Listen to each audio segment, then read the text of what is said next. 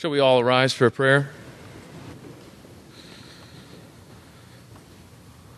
O holy God, even as the cumulative miles that have been driven by each and every carload that came here this day could more than circle this globe,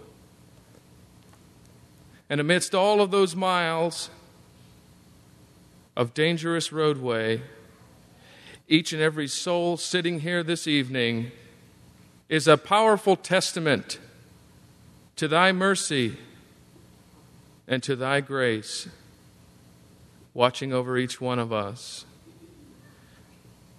And next to these miles on the roadways, they pale in comparison to the miles that are traveled in the minds and in the hearts of man.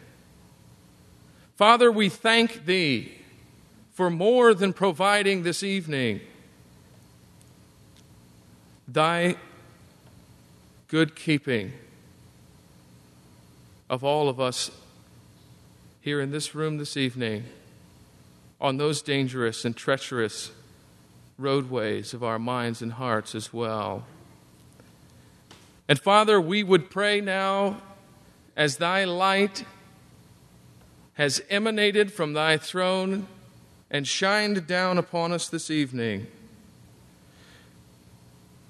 as it has illuminated each and every one of our hearts, we pray that we would not walk away from this experience, from this powerful exposure, and forget what manner of person we saw.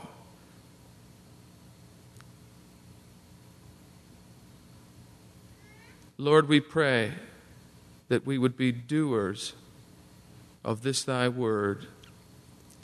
We pray that those who are laden with guilt of sin would realize that there is a medication which never wears off. Father, may they claim it. And Lord, we would just want to reiterate the prayer that kicked off this week, that was spoken in reference to this evening, that through each and every inspiration hour, through the Bible classes, through the forums, through every word that's spoken, and even those that are not spoken, we simply would pray that thy name, thy glorious and mighty name, would be praised and glorified. In Jesus' name, amen.